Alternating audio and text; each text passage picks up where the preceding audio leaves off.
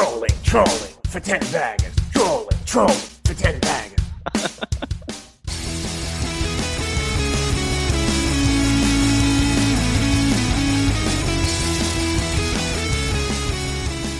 Thanks for joining us. You're here with Joel and Sam. We're here to talk about finding 10 baggers. That's a stock that's gone up 10 times. There isn't much out there about how you find a 10 bagger, so we chat to people who've found them before. In the show, we talk to all sorts of guests about all sorts of different things, but just remember that nothing included is advice. Make sure to speak with a professional advisor about your own circumstances before making any financial or investment decisions.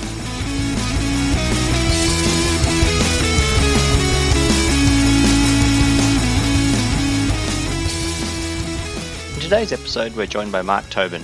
Mark's an investor passionate about finding undiscovered microcap stocks. He was previously an equity analyst working at Wilson Asset Management. He currently runs Coffee Microcaps, which is an event connecting emerging companies with investors. In this conversation, Mark shares his views on stock selection, things to look for in small cap companies and their management, as well as his own investment approach. But without further ado, let's just get straight into the show. Thank you very much for joining us on the show. For anybody that's coming across Mark Tobin for the first time, Mark actually did a really terrific interview on Planet Microcaps in 2017. It was episode 53, where if you do want to find more about Mark's background with Jeff Wilson and explaining the overview of the ASX, it's very good. But Mark, we're really interested in understanding, I guess, your role now and what you're doing and why you're interested in small cap.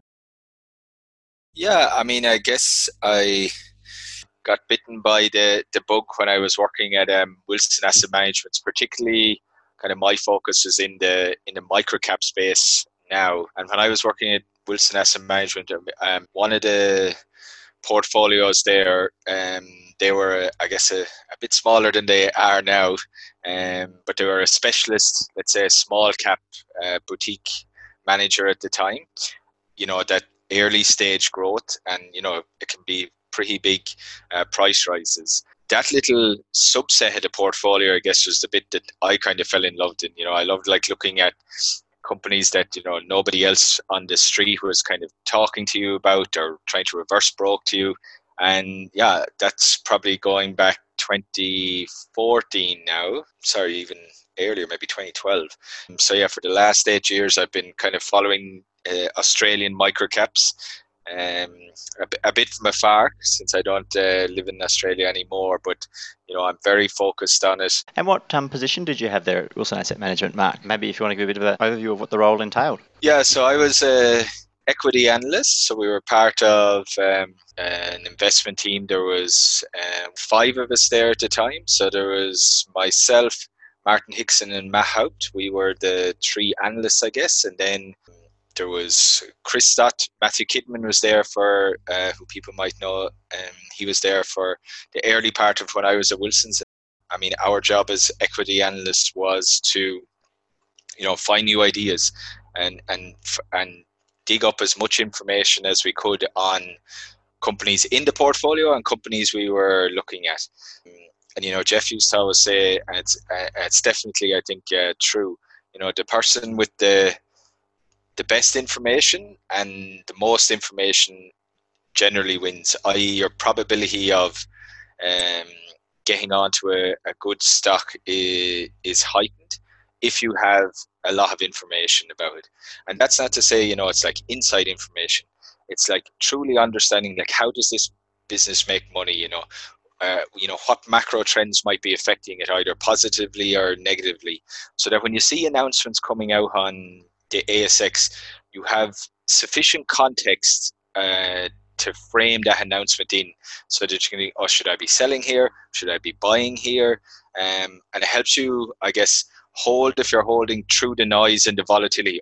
Like the stock's down 8% on no news. Okay, fine.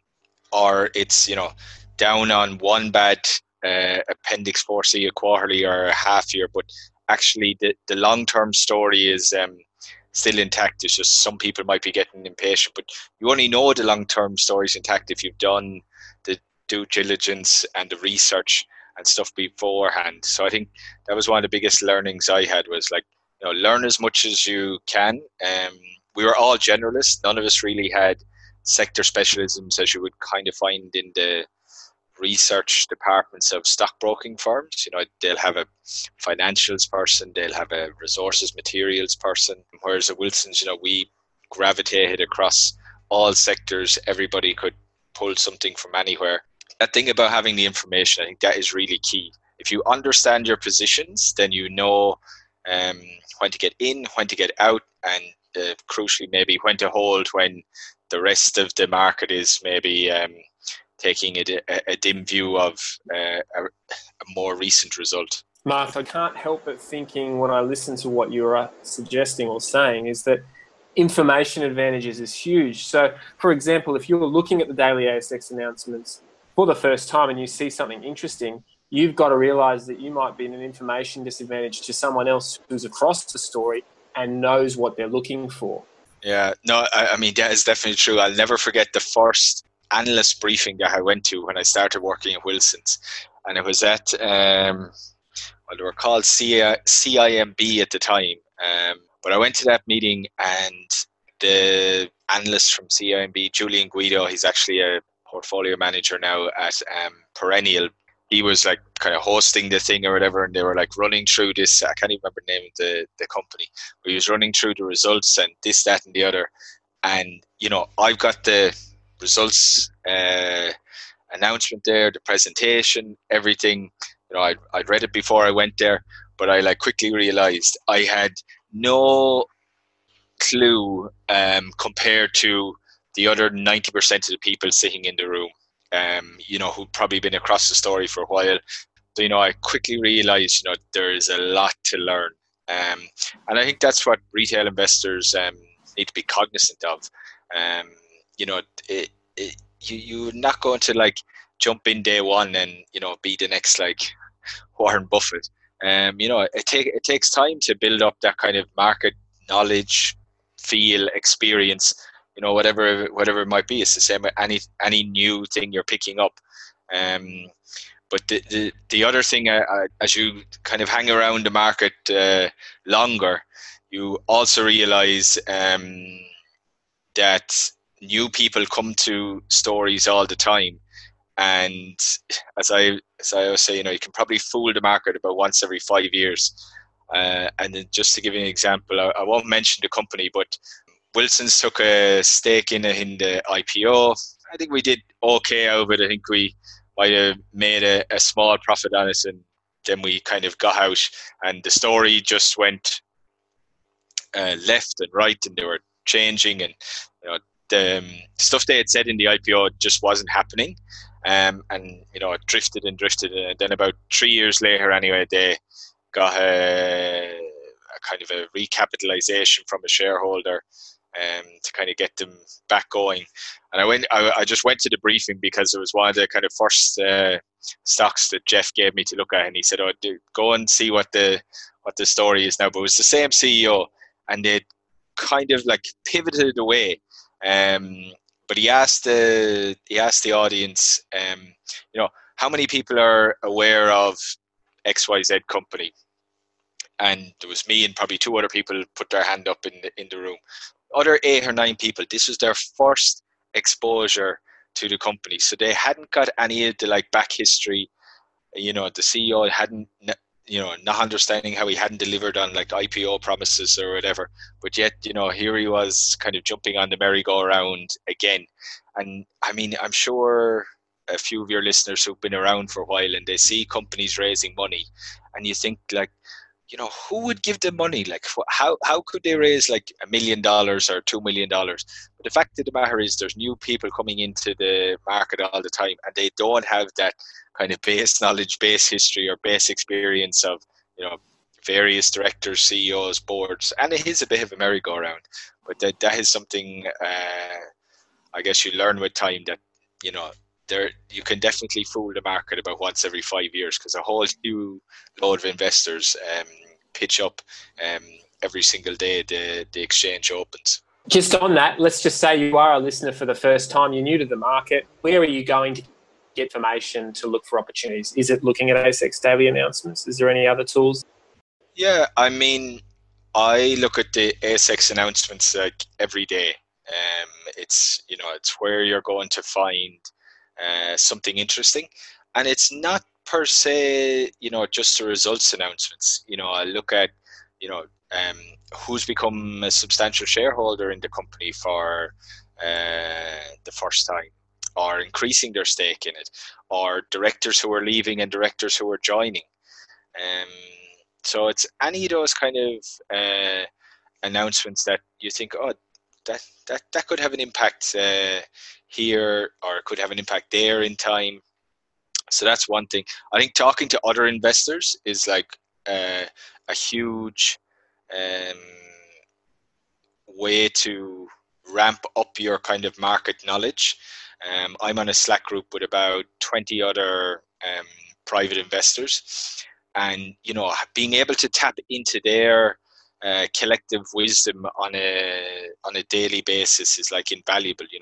They have their own views on announcements. They also have maybe information that you don't have. For example, one of the guys is very involved in solar energy, renewable energy. So, any of the kind of companies playing in that space that are listed in the ASX, he's got industry insights that you will never read in an ASX announcement. Whose products are they using? Is X's technology better than Y's technology? And then some of them are, I would say, more technical traders, doing a lot of technical analysis and charts and stuff like that. So they're also, very handy when you're looking for, I'm more of a fundamental guy coming from Wilson's. That can be interesting in its own right when, you're looking at something and they think, oh, it's, wouldn't be a good entry point here based on technical analysis that they've done. So I think talking to other investors, so stuff like, Strawman, I think, is a great resource that's come on board in the last few years with what Andrew Page has done there. Twitter, I think, as well, is I'm on Twitter all the time. Would I trade off of anything I see on Twitter? Definitely not. But it's good for getting views. You gotta appreciate that you gotta take them with a pinch of salt, and people probably have an agenda behind what they're saying. But it's another place to, I guess, find information on a stock and the lens through which other people are looking at things. So they'd probably be my big three. I'd say the ASX announcements first and foremost. I would say talking to other investors in the space that you're looking at, whether that's microcaps, whether that's predominantly, junior resources. Maybe it's a subset of that, even just like you're just totally focused on gold stocks or technology stocks. And then, those online resources such as, Strawman, Twitter, Hot Copper, maybe. I don't think I've been on there in about 5 years, but sometimes it's fun to read some of the stuff on some of the stocks that you hold just for a laugh. Cool. And maybe if we can dig into a bit more specifics, I suppose, are you able to talk us through what your personal current approach is and the steps that you might do now as, I guess, a private investor, or just investing your own money before you take a position in a small cap stock? Yeah, I mean, I like to kind of keep it kind of well diversified, especially in the microcap space. I don't want the liquidity is always a concern, even on the retail side. But so I like to keep it well diversified. So that's one, and that's like across sectors. That's across market caps within microcaps. So if I can just define my microcap, it's anything from 300 million down. So that's great, because sometimes obviously people have different interpretations and definitions of that. So yeah, I mean, I just stick with the US. So the US, they've got a very hard and fast rule. It's anything under $300 million. So I just apply that then to the Aussie market. I say 300 million. So I'll spread it out across market caps. So I'll have slightly bigger ones up around 200, 250. I'll have smaller ones, around 10 mil, and kind of everything in between and sectors in between. I don't really look at junior resource names or biotech names or anything that's kind of pre-revenue. And the reason I don't look at junior resources names, I think it's quite a specialized field. And, I've never really put the time into learn about it completely. It wasn't something we focused at Wilson's. And I think the difference between the junior resources and the larger guys is, you're taking more of a view on price and FX, because they're digging out of the ground at X, selling at Y, and then you just got to take a view on what the Aussie dollar versus the US dollar is doing and what you think the spot price is going to do. The junior resources guys, they're not in production, so you got to have a view on the geophysics and the mineralogy and history of the tenement, all of that, where that's very specialist, I guess, geology knowledge, which I don't have, and I think you kind of need to do a lot of work to get up to speed there. Similar on the biotechnology one, you can compare to, let's say, CSL, for example. They sell a product at X, it costs them Y, and you just got to think about what's going to be their revenue growth. The guys in drug development or medical device development, again, I think you need a medical background, ideally, to understand, what is the medical advantages of their treatment technology device versus what's on the market versus what maybe some of the bigger guys are currently working on in terms of projects in the same field. So yeah, I'd say those two sectors don't come into my portfolio at all. And I just comb through ASX announcements. It really is that. That's my starting point. And then from that, it's working up then, okay, I'll, start going back through ASX announcements over time. I'll start chatting to other people about it. And then that all forms into my end view on what I think of the stock. And I'm also probably a growth at a reasonable price investor. So I'm generally looking for, if it has a PE, sometimes it doesn't. Looking for something that's trading 1.5 to 2 times its PE. So let's say it's growing at 20%, it's on a PE of 10. But similarly, what I'm not looking for on that metric is something that's growing at 60, 70% and is trading on a PE of 35. Going back to growth at a reasonable price, what's a reasonable price in your opinion?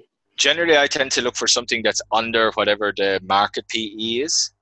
So, the Australian market, I think over time has averaged a PE of around 14. So, I'm looking for stuff under that, ideally. So does that mean, Mark, that you're avoiding some of the higher price PEs in this momentum trade, in this sort of macro era where money is a lot more readily available? I mean, it's certainly how the market's a lot different to maybe it was 4 years ago, right? No, exactly. And the whole market PE has lifted because of that.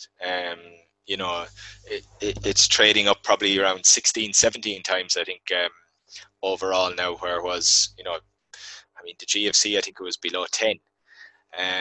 So, it does wax and wane, but the long-term average is 14. So, I tend to look at that and say, well, somewhere below that is, I would say, cheap, but then is it cheap for a reason?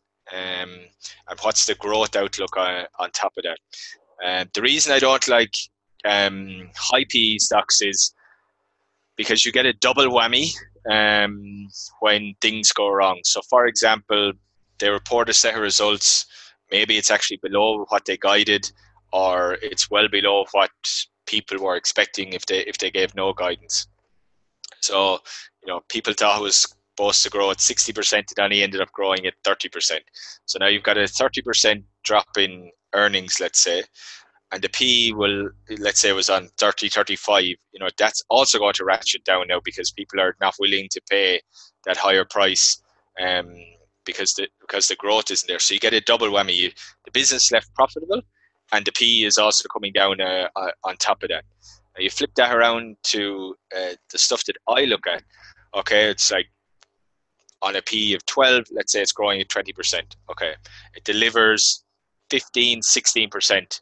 Okay, now its profit is 1, maybe the P drops to 11. You don't get the same impact by having that kind of that value tilt. But the other thing I've learned in the markets, and chatting to other investors through the years who've got wildly different philosophies and strategies to me, especially the guys I chat to who are very technically focused and just working everything off of charts. There's more than one way to skin a cat in the stock market, and there's more than one way to make money. But the only way you're going to make money consistently is, as I said before, you got to have some kind of repeatable system and framework that you're operating in that dictates your buying, selling, hold decisions on a daily, weekly, monthly, yearly basis. Oh, fantastic. Mark, would you be able to talk us through some of the other non-financial metrics and things you look out for when you're considering a small cap stock, or what you make sure must-haves before you add it to your portfolio? Yeah, so I mean, if they're starting out and they're, let's say, not yet profitable, and there's no PE ratio to speak of, so things I look at there is I'd say to myself, well, what is it kind of currently growing at? What do I think it's going to grow at? And put that forward 3 years, and then see, well, will it be profitable in 3 years? And then what would that profit in 3 years equate to in terms of a PE on the current share price? I think that's a good way to work out, how much you're paying now for that potential forward growth, is to just quickly model out what you think it's going to be earning in 3 years' time on, if it's growing at 20% or 25%, 25% a year. Things I look for in the industrial space is, how big is their addressable market is one. And then what is the current market structure? So have they got big incumbents with big budgets that they're trying to dislodge from a certain portion of the market? So I mean, you'll see lots of presentations from microcaps saying the total addressable market is 10 billion worldwide or whatever. I mean, I don't put any credence in those numbers at all. I just say to myself, it's quite a large market, and they're gaining market share in it. How big it can be, it doesn't really matter. Once you get over a billion or 10 billion of revenue for an entire market, I mean, if you're 10% of that market, you'll have a decent sized business. And then it's, what are the market structure in terms of the incumbents? What could their possible reaction be to these new kids on the block? Are they savvy enough to be able to tackle the competition head on and kind of, I guess, keep them in their place? Or are they lazy and, I guess, dismissive of these new competitors because they've been around for so long, and they actually don't do anything, but in time they wise up to the fact that they're actually losing a whole load of customers to these new startups.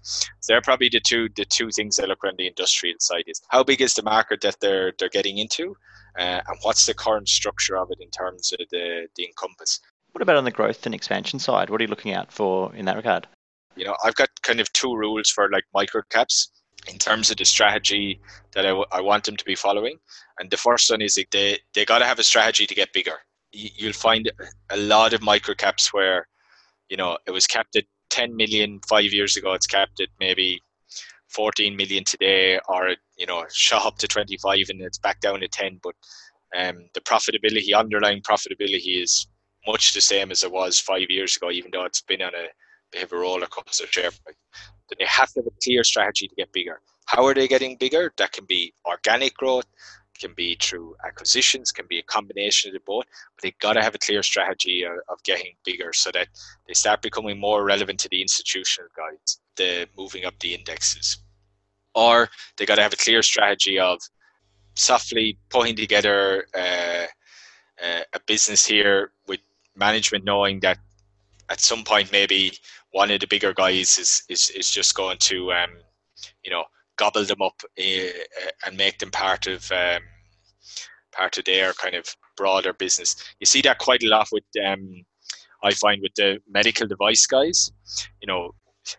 One of the big global guys in medical devices, they wait till something gets FDA approval. They've got a bit of distribution. They know the doctors are using or whatever, and they're like, okay, we'll just go in and buy them, and we'll slot them into our supply chain. These guys have kind of done all of the legwork for us, and reduced our risk, and they're happy to come in.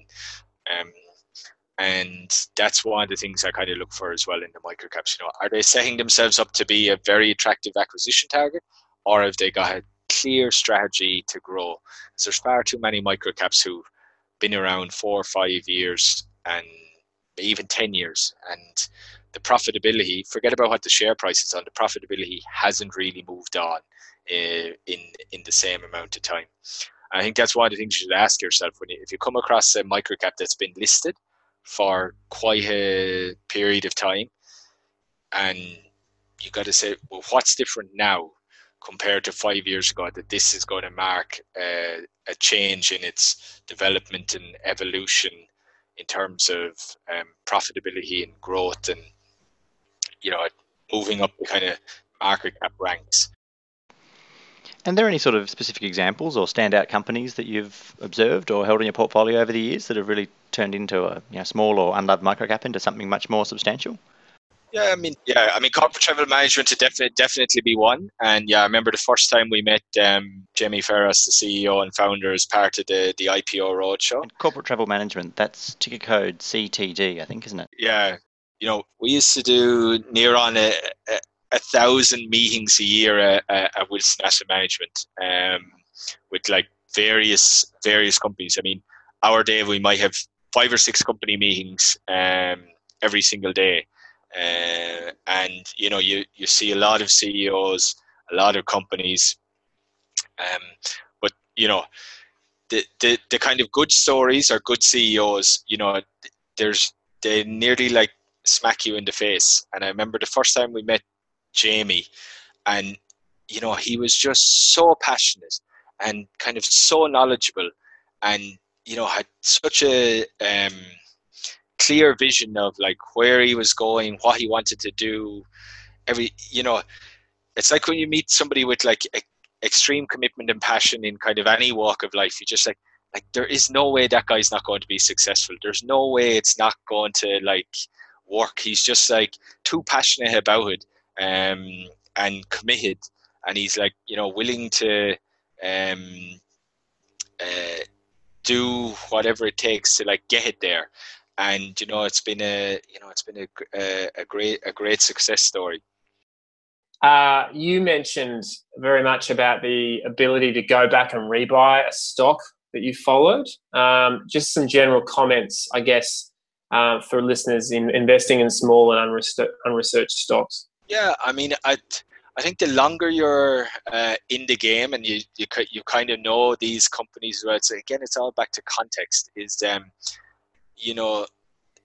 wrong point in the cycle to be buying them, but when the cycle turns, now I can get back into it. I can't remember the guy's name. I once read a story about a guy who'd been a small investment manager in the States, and he'd done an analysis of all his kind of trade history, portfolio history over the kind of 24 or 5 years his fund was running. And he found that the majority of the profits that he made or the returns that he generated came from stocks that he owned multiple times. So he would, buy it, it maybe got too expensive, or, the cycle started going against him in terms of macro trends, and he sold out. But when the cycle turned again, or a new CEO came in or whatever, he'd buy back into the stock because he'd be like, okay, it's a good business, but it's been poorly managed for the last 2 or 3 years under the kind of previous CEO for whatever reason. And I think that's something for retail investors to bear in mind. You've done a lot of groundwork, understanding the business and following it for a while. Just because it exits your portfolio doesn't mean you're never going to buy it again. I always keep an eye on stuff that I've done a lot of work with in the past, just to see actually, is the story the same, or have things moved on, or is there kind of a fundamental change happening there? That's interesting, Mark. That's really interesting, because we've listened to other guests and they've said that often the hardest thing to do is, after you've booked a big gain on a position, is to put it on another watch list and stop watching it, because your emotions start to take over. So it's really kind of fascinating, if you've done all that groundwork, how you sort of juxtapose that with putting it to one side, I guess, or going back and rebuying it. Look, it's obviously fascinating, and how you really get those oversized returns. Yeah, because I mean, you want to leverage the knowledge that you already have. So if you've spent a long time with it,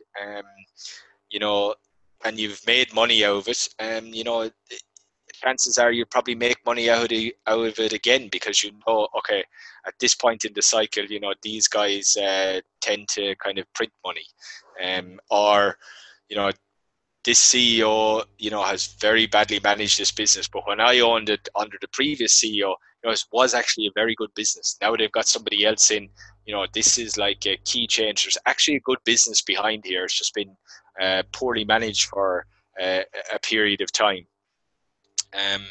So it's good to keep an eye, and a lot of the times you'll quickly glance down the annual report or the director's report, and they'll go on about how tough it is, and the industry hasn't changed, or they're facing some kind of internal headwinds that aren't really going. Maybe they like overpaid for an asset and they're trying to work that through in terms of right sizing it. Maybe they're taking right down instead of, but you can say, okay, they've made a mistake there, but once they clean up this mistake, then people are going to get excited about it again. And it's keeping track of those like little stories. I mean, my watch has got about 250 names on it. So, it, I get I go through every single one of those results now in like February and August. And that filters down then into a subset that eventually becomes a portfolio. But like some of those I can look at for like one minute and I'd be like, no, nothing has changed. Okay, I'll look at it again in 6 months. I don't do a deep dive in all 254 of them every 6 months, but definitely I put down a list out to the side of, okay, once all these results have stop coming through, like cannon fodder, especially in that last week in the microcap space, you can have 5 or 6 companies that you're interested in all reporting in the space of 2 hours.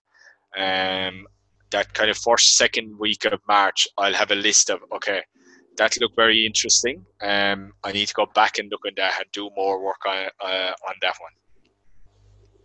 So on that, Mark, are you documenting high-level points quickly, revenue numbers, profitability, cash flow, or are you parking some of these in frantic times so that you can come back? I guess I'm just trying to draw out your strategy, what's working for you, what you like to have a go at. Yeah, I mean, before the announcements come out on kind of the ones I'm more focused on, I'll have like a little cheat sheet in front of me, and I'll be like, okay, did they hit what I thought they were going to do in revenue? Did they hit what I thought they were going to do on EBITDA or NPAT or sales growth or whatever it is?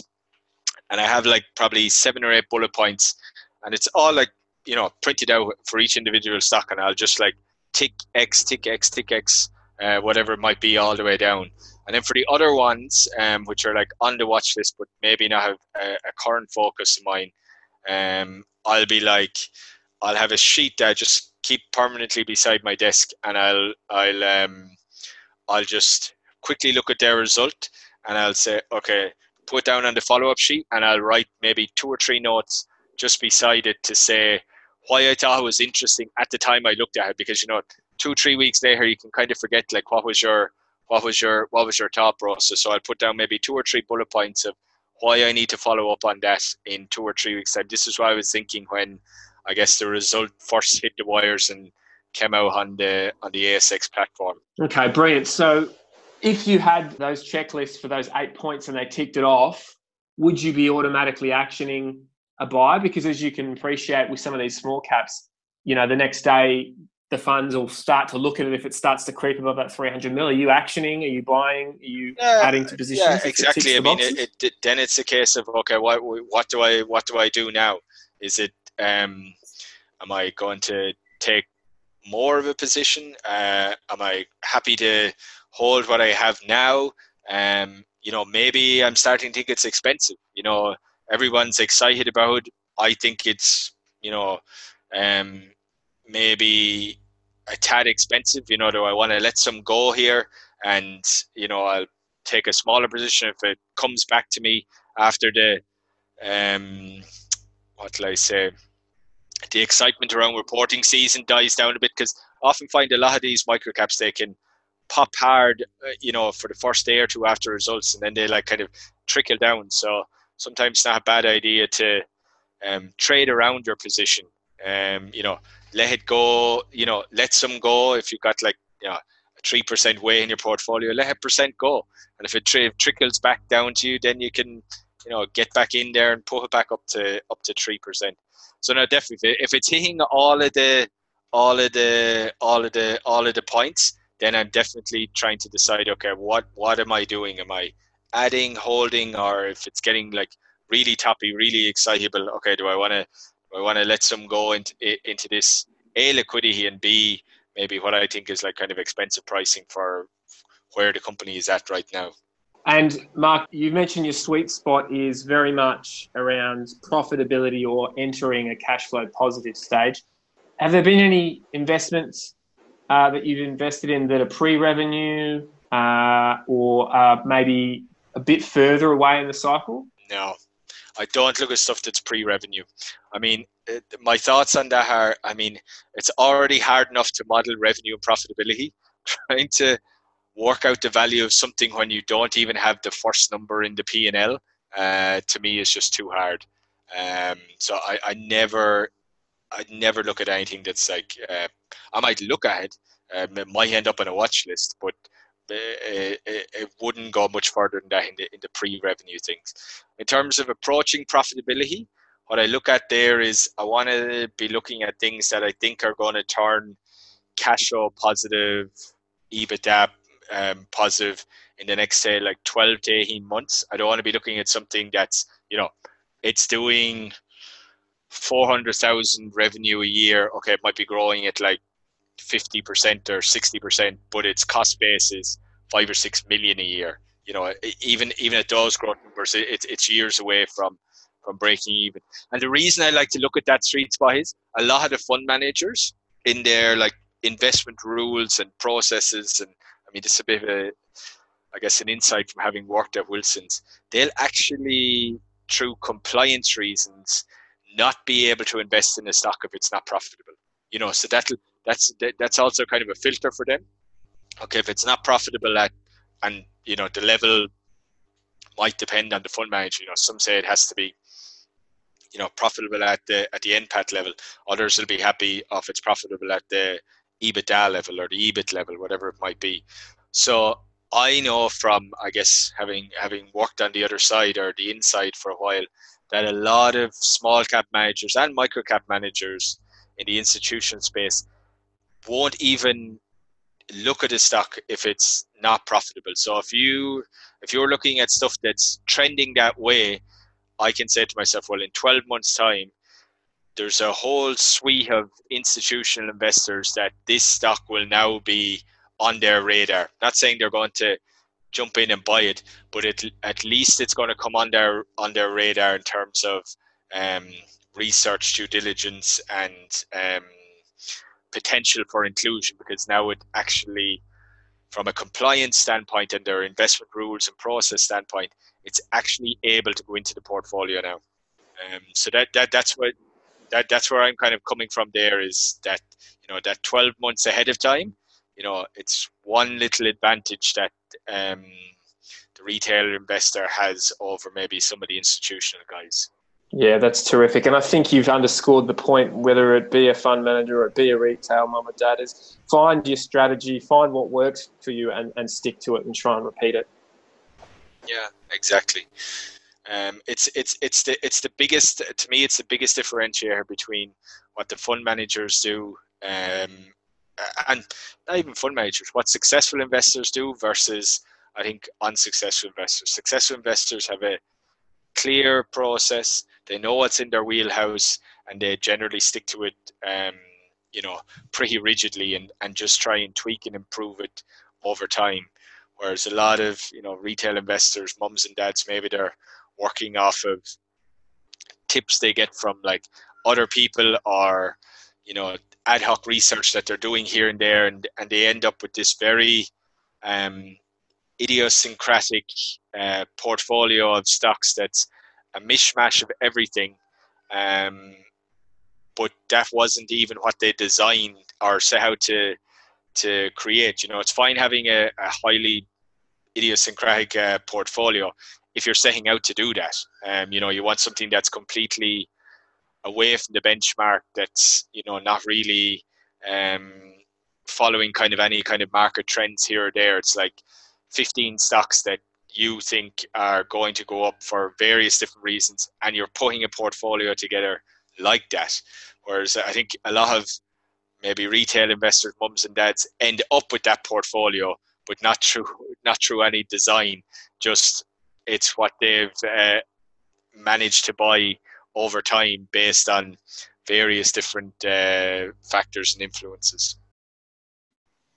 Mark, this is really fascinating, because I guess I'm really interested to see what your thoughts are, because you referenced a conversation with Dominic Stevens in the ASX about 4 years ago about him attracting overseas technology business, I guess, to diversify away from the traditional Australian mining and banks. Do you find do you think that's been a better thing over time? And how has that changed your approach when getting in touch with management, obviously in different countries? Yeah, I mean, I think what Dominic has done has been, I would say, a muted success, if I can say that. I mean, we've seen a raft of Israeli businesses come on board, some for better or worse, and a few more American names, and then a few other random ones. So I think he's had some success. He probably hasn't had the success I think he maybe wanted. My worry is with these international guys is how do they service the market when they're not on the ground here? Because I don't think you can do it effectively if you're flying in for the AGM once a year, or maybe when the full year result comes out when you come back for the AGM. I think if these international companies are going to come, they got to have a clear strategy of being relevant to the market. You see so many companies saying, our stock is undervalued compared to competitors, or what management thinks. And, but what are you doing to address that? If you're running a business out of Chicago and you're coming into Australia for the AGM and maybe a bit of a roadshow once a year, I mean, unfortunately, people will just forget about you. It's just as simple as that. Okay, I just make one point on if there's any companies listening out there, putting those, it's really a bugbear of mine, putting those valuation comparisons into ASX presentations. They'll say, our revenue is this and our market cap is this compared to these guys. They've got half the revenue, double the market cap, yada, yada, yada, yada. Okay, if you think your stock is cheap, then by all means put that slide into your presentation deck. But I want to have seen large buying by insiders in the run up to the release of that presentation, because too many times you see presentations where they go on about like what value their stock is, but yet we haven't seen any change in directors' interest notes, with directors buying stock on market, CEOs, CFOs buying stock on market, but yet they'll moan about how cheap their stock is compared to competitors, but yet they don't seem to be buying it. So it's one of my bugbears. I've said it to a few CEOs. Don't put that slide in unless you're like backing it up with action in the market. And that's fairly consistent, Mark, with what our guests have been saying, is particularly in small caps, is we want to see directors or management as founders or with skin in the game that are buying if they can, and there's a window to do so. So I think that's very good. Yeah. I think skin in the game, just so when you mention skin in the game, it's a double-edged sword. You got to be very careful with it. Yes, it's good to have it, I think, up to a point. But if you get it to a point where it's the founder has too much control or owns too much of the stock, then you can get into a situation where it's being, a private company that just happens to be listed, as the old saying goes, or they're doing stuff, that's in the best interests of the major shareholder, but it might be the best interests of the company and minority shareholders. So there's a lot of talk. I find there's a lot of talk about, especially among fund managers, when they're sketching out their process, and they say they want founders and they want skin in the game. I think it's good to have it, better to have it than not. But I think you also got to be very careful about reaching that tipping point where the major shareholders will just like run the business the way they see fit, and they don't really care what kind of anybody else says, thinks about it. And just to give you kind of maybe two examples of that, one would be, I remember working at Wilson's one time, and I called up this company. Hadn't come across it before. Looked like it was cheap. Looked like kind of interesting. I said, okay, well, said it to Chris. He said he agreed. Let's try and get him in for a meeting. I said, okay, fine. I'll try and arrange it. Anyway, I called the CFO. He was less than happy to even take my call after I eventually got through to him. Let's say that. He was a bit turbulent on the phone. And he basically said to me, look, the top 20 shareholders own 83% of the stock, so I don't see any point in like having a meeting. There's nothing you're going to be able to do. And I was like, but why are you listed then? If you don't want like new shareholders, or you don't want people to, jump on the bid and maybe push up the price of your shareholding, what's the point of being listed? And then the other situation that's problematic with skin in the game, I often find, is you'll have a major shareholder who owns, I don't know, let's say 50% of the business, and they don't want to be diluted. So then it restricts liquidity in the stock, and then it doesn't go anywhere. It just kind of sits there, and you need to, as I say to some of the stockbrokers, you need to kind of sell them the story of, do you want to be 50% shareholder of a 20 million rand business, or $20 million business, or would you prefer to be a 30% shareholder of $150 million business? But people, that liquidity is like needed by the institutional guys, and to aid price discovery. So that's those large shareholding bases and skin in the game. I kind of take a different view, I think, to a lot of people, in that it's better to have it than not, but you also got to treat it with a level of caution when it starts. I think when you start getting over the 20% level. Yeah, look, I think it's really important, Mark, because it's about balance. You want a founder that has skin but is motivated and allows other buyers to come. We're kind of keen just to find out what your process is a little bit, and maybe applying that to what your 10-bagger is. That's where we put every guest under the microscope and sort of think, well, what do I think is going to do really well? What's a big business? What's your 10 bagger, Mark? My 10 bagger. Probably a story I've been following for, I wrote it up on Livewire, God, it must be 2 years ago now, maybe 3 years ago. Company based down in Melbourne called MedAdvisor, run by a guy called Robert Reed. So essentially what MedAdvisor do is they're working with pharmacies, doctors, and the drug manufacturers, I guess, to improve adherence to patients taking their medication, and managing that whole, repeat script issue for people who are on chronic medication. So they've developed a kind of suite of technology where, you're a doctor, you can do repeat meds that go straight to the pharmacy. The pharmacy can then get that together ahead of time, and then you can just like walk in and collect it. So it's improving efficiency for the doctor, it's improving efficiency for the pharmacy, because suddenly you just walk in and say, oh, here's my script, can you like fill it now? They can do a whole bulk of them like ahead of time, or have one person to it. Similarly for the patients, they can then just come in, collect and go. And also for the doctors, one of the things that they like about it improves like patient adherence, because you can set up notifications to say, okay, have I taken my drugs today? Yes, no, reminders, the times you need to take it.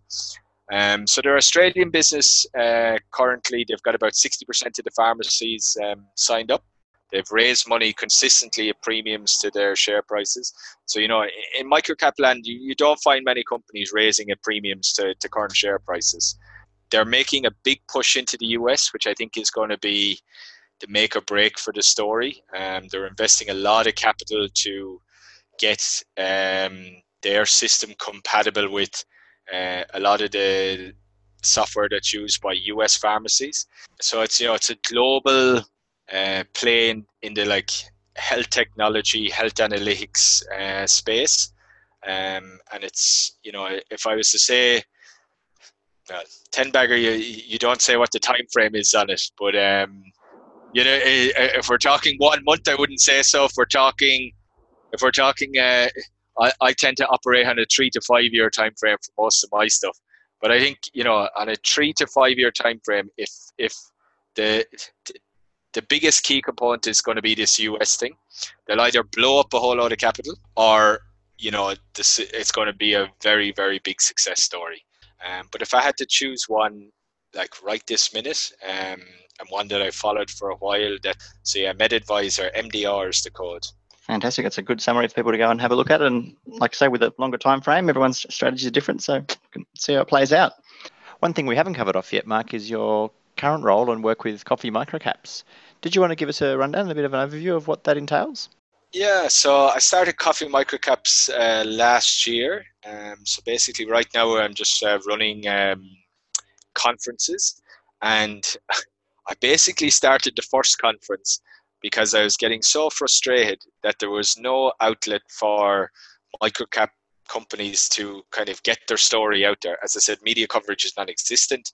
And if you're not a junior resource company or in the biotech space, a catch-all term, as I say, industrial microcaps, there's not really anything there for you. There's the annual microcap conference that D&H Flinders run down in Melbourne that's been running for, I think they're in their 12th year, maybe their 13th year this year. But outside of that, other than broker events, there's not really anywhere for these microcaps to, I felt anyway, to engage the retail audience, the retail investor, and for the retail investor to provide them with an opportunity to actually see these companies in person, other than seeing them at the AGM once a year. So, that's why I started. So, okay, I'm going to start a conference. It's just going to be industrial microcaps. I tried to get in any of the ones that I liked and I thought were like kind of flying under the radar. And the first one was, I had incredible feedback from the first one. So We did the second one. So these were last year, weren't they? Sorry, Mark, that you started 2019. Yep. Yeah, the last one in October. The companies responded really well after I kind of got one under my belt. But yeah, the second one, we were sold out in terms of tickets for the second one. We sold twice as many tickets as from the first one to the second one.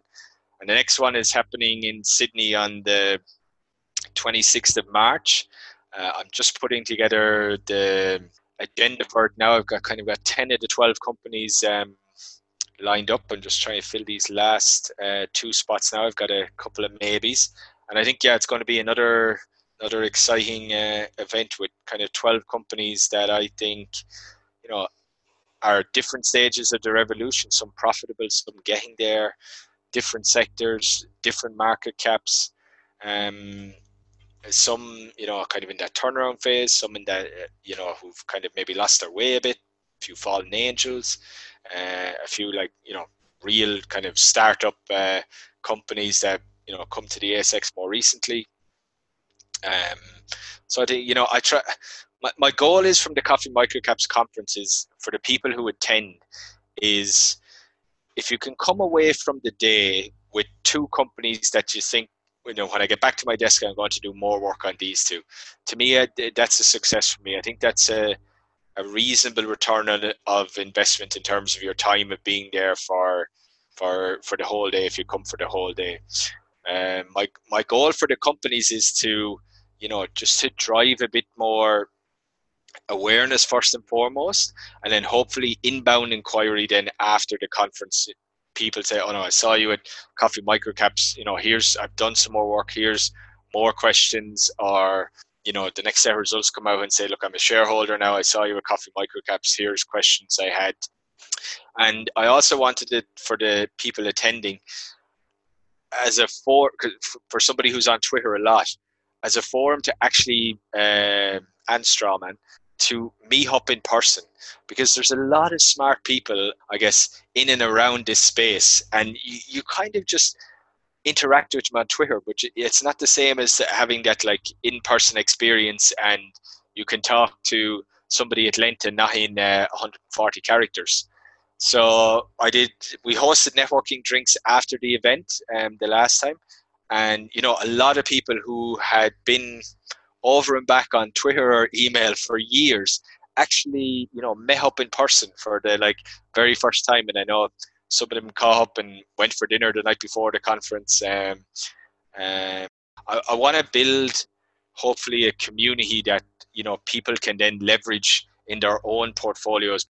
Just going back to what you were saying there, the work you've done has been absolutely terrific. I guess hopefully listeners are going to say, well, hopefully you're coming to other states, and if not, where can they possibly reach? Yeah, other states is definitely on the cards. Unfortunately, I actually wanted to do one March in Melbourne, but just with the way the school holidays was lining up between New South Wales school holidays and Victoria school holidays, I just couldn't get it to line up perfectly in terms of dates and securing the venues that I wanted. But it is definitely coming to other states. I would say Melbourne is on the cards, maybe in May actually, if not definitely September, October. Brisbane is also in the mix there as well.